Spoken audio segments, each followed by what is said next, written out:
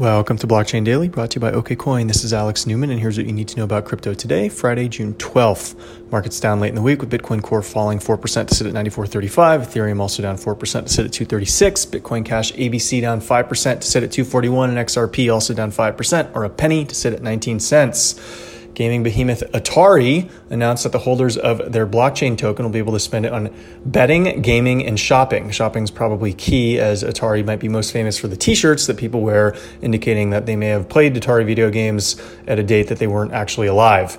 Yesterday in Asia, Tokyo District Court Judge Mariko Goto struck down former Mt. Gox CEO Mark Karpeles' appeal to a previous charge of tampering with financial data. Karpeles was first convicted in March of last year and received a 2.5-year jail sentence, which has been upheld.